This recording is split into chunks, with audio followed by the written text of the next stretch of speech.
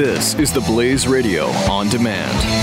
The experts at Web.com want to build your business a successful website for free. Plus, we'll promote it on all the major search engines. If after 30 days you're happy, we'll continue to provide promotion, hosting, support, and maintenance, all for one low monthly fee. If not, cancel and pay nothing. Call right now and you'll also get a free .com or .net domain name for your new website, powered by VeriSign, the world's leading domain name provider. Call 800-215-0465.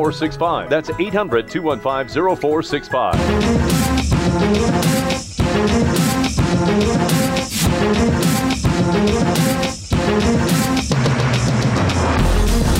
Breaching the fault lines of today. This is Reform This on the Blaze Radio Network. This is Dr. Zuhdi Jasser back with you in our last segment of Reform This, our pilot broadcast. And my goal in this podcast will be every week to empower you with education, to empower you with a sense of understanding what we're up against, but also to give you some hope. Too much of this conversation has been missing hope. It is fraught with enraging people to exaggerating our fears and yet often avoiding our fears and pretending they don't exist when in fact we need to do both. Recognize that there's a real enemy out there. Recognize that there's an ideology that wants to not only destroy the West, but advance itself globally in a theocratic Islam that needs to come to terms with modernity. But ultimately, we have been not only appeasing the enemy, but surrendering with no offense and only defense. So my goal is to empower you with facts, to give you the unvarnished truth of what we're up against without any apologetics, and to get past that first step of denial. But we need to be truthful. We need to be accurate. We can't just be politically correct, but not being politically correct doesn't mean saying things that are wrong, that are without fact and without historical accuracy.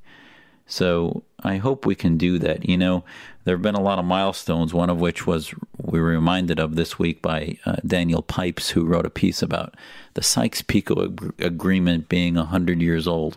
And that agreement was one that basically carved up the Middle East into the nation states that we know of today in the era of the early 20th century. And what's fascinating about this 100 years is that there are many concerned, and as Glenn Beck had talked about early on, is that whole map going to change? And I can tell you as a Muslim, as somebody who grew up in Wisconsin and loves America and feels that I can practice my faith in America like nowhere else in the world, that the only future that I believe will exist peacefully and with even a glimmer of hope of the possibility of the defeat of radical Islam and military dictatorships is the preservation of the nation states in the Middle East. And those nation states need to be ones not unified with Baathism, which was a social fascist party in Syria, or the NDP party of Egypt, which is another socialist, fascist, Arabist, racist party, if you will, or the royal families and the tribalisms of Saudi Arabia and the Gulf states, but rather a nation-state unified around the ideas of secularism and liberty, of religious freedom.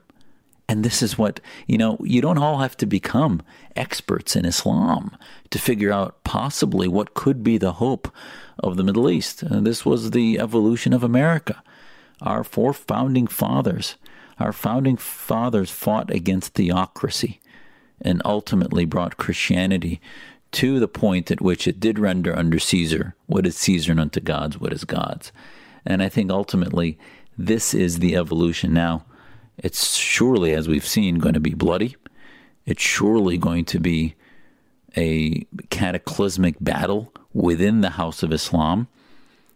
But, I think as we walk through this journey together, you'll realize that if the West sits this out, not militarily, because we can't kill all the jihadists, but if you sit this out intellectually and in the battle place of ideas, that vacuum will be filled by more militant, more powerful, more armed, and monetarily supported Islamists from Iran and the Khomeinists of the Shia to the Wahhabists of the Sunni in Saudi Arabia to the Muslim Brotherhood of Egypt and on. And the vacuums of those who started seeking freedom like they did in Syria will be filled by the Islamists of the world and the petro-Islamists of the Gulf states when we sit these out. So I think ultimately, I read a great piece by Bob Satloff in the Washington Post last week, which talked about what does never again mean.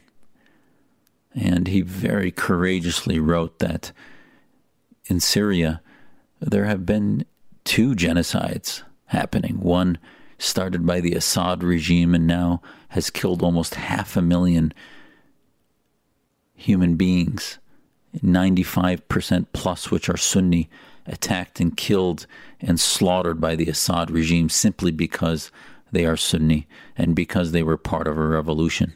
A revolution that did not just start as a Sunni revolution, but started as a revolution of all Syrians in the urban areas, in the rural areas that wanted to be free. And then it spread into the urban and the metropolitan areas of Aleppo in Syria and Damascus. And now we see that genocide continue with Aleppo these past few weeks surrounded and beginning to be wiped out with carpet bombing and tanks by Russian, Iranian, and Syrian government weaponry and helicopters and planes. That's one genocide. The other genocide that Congress appropriately called a genocide was that being committed by ISIS against the Yazidis, against the Christians, by identifying those in those faith communities and identifying them for slaughter. And that clearly they had as a mission to wipe out those faith communities out of their areas in Syria and Iraq. And there's no doubt that ISIS, left to their own devices, would do everything possible to eradicate every other faith, including moderate Muslims who disagree with their theocratic fascism, their Islamism, from the planet. So in Syria, there's been a genocidal sandwich between the Assad secularist, supposedly, but rather Khomeinist genocidal slaughtering of Sunnis to the ISIS genocide against those in Syria. And both have, I think, should be causing us to pause in that what is the of America.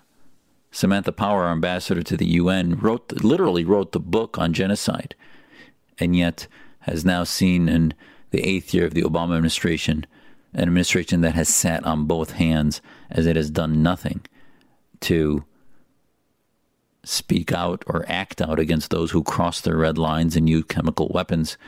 And the Middle East continues to devolve. It's no longer a civil war in Syria. It's a regional war. And again, this is not to say that we need to send our sons and daughters into war, but rather, what is the solution? What does victory look like? And I think ultimately victory looks like the advancement of civil society, the beginning of a new generation of those who, since 2011, have gone to the streets to show that they reject oppression and they reject dictatorship, but have been left alone by the West without a strategy. A West that has sort of left them to fend for themselves, from Tunisia to Egypt to Syria to Iraq.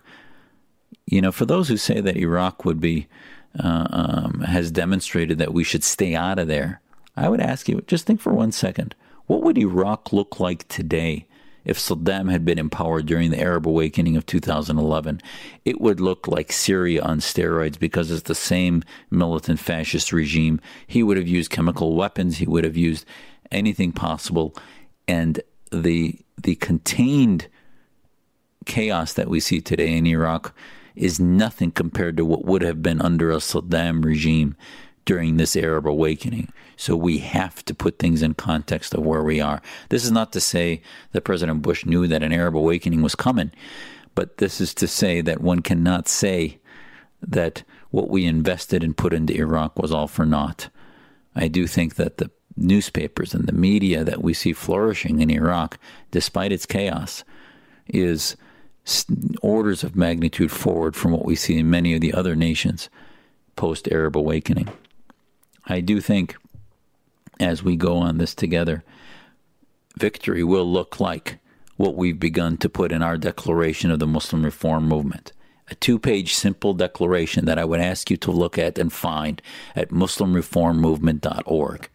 So for those who say, how do you vet refugees? For those who say, how do you vet movements inside these countries? For those who say, how do we figure out which mosques in America are on our side versus those who are against us?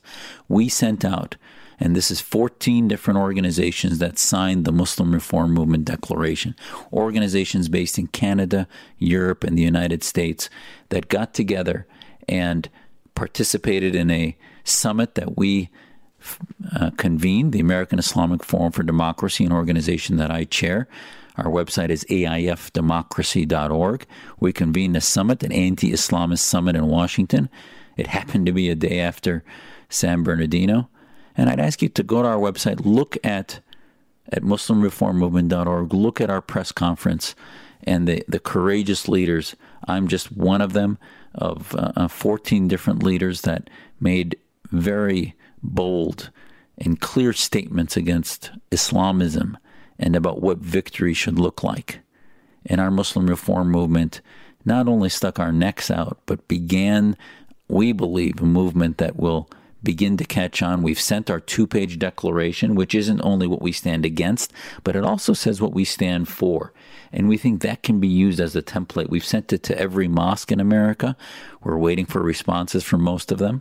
We've sent it to every celebrity Muslim that you see on television, on other podcasts, on those who are not being held accountable. And we ask them, where do you stand on these issues? And the questions are simple. Our 2-page declaration says, we stand for human rights and peace.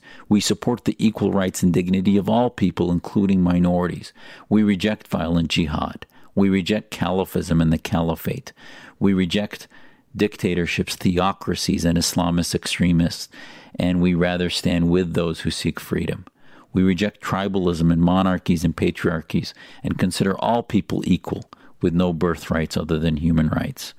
We support the equal rights of women, including the equal rights to inheritance, witness, work, mobility, personal law, education, and employment. We stand for secular governance, democracy, and liberty, and we're against all political movements in the name of our religion. We separate mosque and state. We stand against blasphemy and apostasy laws. And the declaration goes on. It's short. It's only 2 pages. And yet, that document can stand, we believe, as a litmus test for those. If you now listen, to get to the point of believing in those principles as Muslims, I get it. We have a long way to go to reform to get to those ideas. But to get to them, once we say this is where we're going, then the West can believe us, can know that we're on the side of Denmark, of Britain, of Finland, of France, of Canada, of the United States of America, that these countries that are based in freedom and democracy, we stand with you because we share your principles. We don't abide by the Cairo Declaration of Human Rights, but rather by the UN Declaration of Human Rights. So look at that document. I'll be referring to it on any of the issues that I bring to you from week to week as I join you in this journey against political Islam, against radical Islam, and for the protection of our nation, our great nation, the United States of America. So thank you for joining me in Reform This, and I'll see you next week. You're listening to Reform This, the Blaze Radio Network.